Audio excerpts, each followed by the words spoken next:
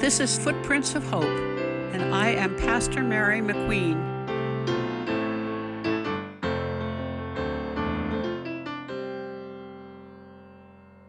Toward the end of the services, the minister asked the congregation, "How many of you have forgiven your enemies?"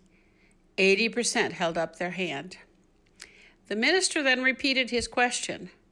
All responded this time, except one small elderly lady. "Mrs. Jones, are you not willing to forgive your enemies?" "I don't have any," she replied, smiling sweetly. "Mrs. Jones, that's very unusual. How old are you?" 98. "Oh, Mrs. Jones, would you come down in front and tell us all how a person can live to 98 years and not have an enemy in the world?" The little sweetheart of a lady tottered down the aisle, faced the congregation, and said, "It's easy. I just outlived them all." There is something to be said about old age.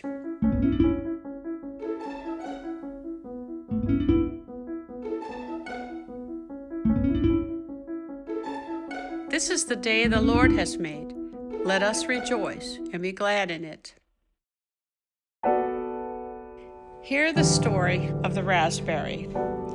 A true one, I am told, originating out of World War II. It is hard for us to imagine these many years later how very hungry the two women in this story were. During the Holocaust, there were two young women living in the same crowded room in a concentration camp. Generally, when we think of these places, it is with open disgust at the complete lack of kindness and fair treatment of the persons living there. On this day, however, one of the young women, Ilse, was walking along on her way to a work site where the women were digging to a trench. It was then she spotted it, near to the place where the soldiers took their meals.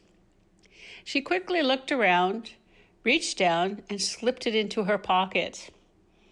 A few steps further, she picked up a small leaf, reached into her pocket, and wrapped up her newfound treasure, savoring that she had found such a wonderful treasure right there on the ground. Later that day, as she lay on her cot, she remembered her treasure. She gently pulled it from her pocket and climbed down to the cot below with a small package in her hand. Her bunkmate roused from her half-stupor, wondering what Ilse was doing getting back out of bed once the lights were out. Ilse smiled broadly in the darkness as she handed the small package to her friend. They both tiptoed over to the window where the moonlight played enough on the windowsill to see what was in the special package. Ilse's friend carefully unwrapped the small treasure, and a smile such as neither had seen in a long time appeared on her lips.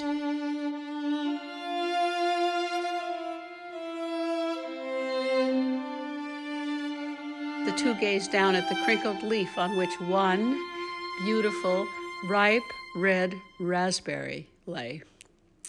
Each took a bite from its sweet, ripe red flesh, held hands, closed their eyes, and remembered for a moment that there was beauty still in God's world.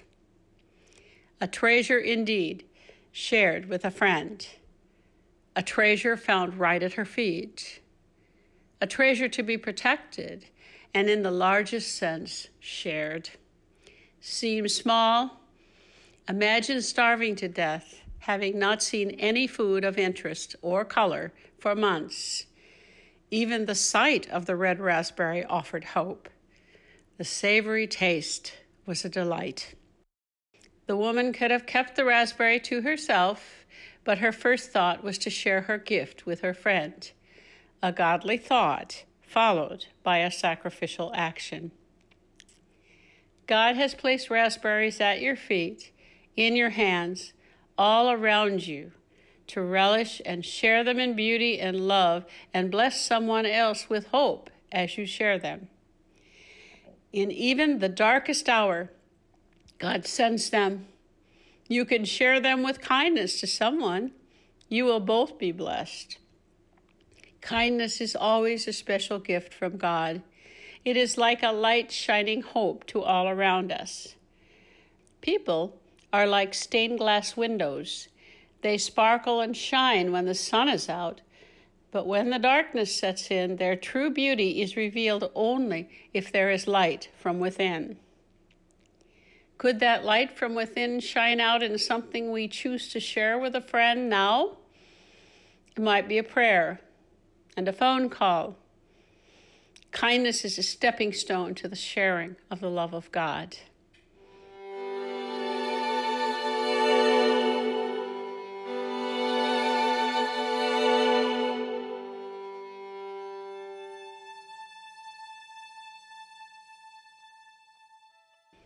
Let us pray.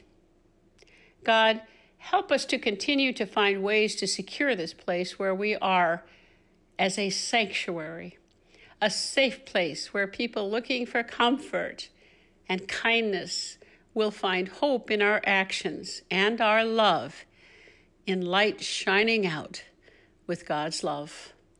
Amen.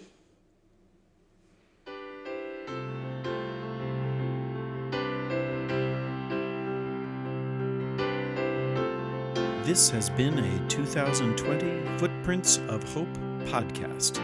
Original stories by Pastor Mary McQueen. Reach her at Pastor Mary Mac on Twitter. Mix and original music by Ken McQueen.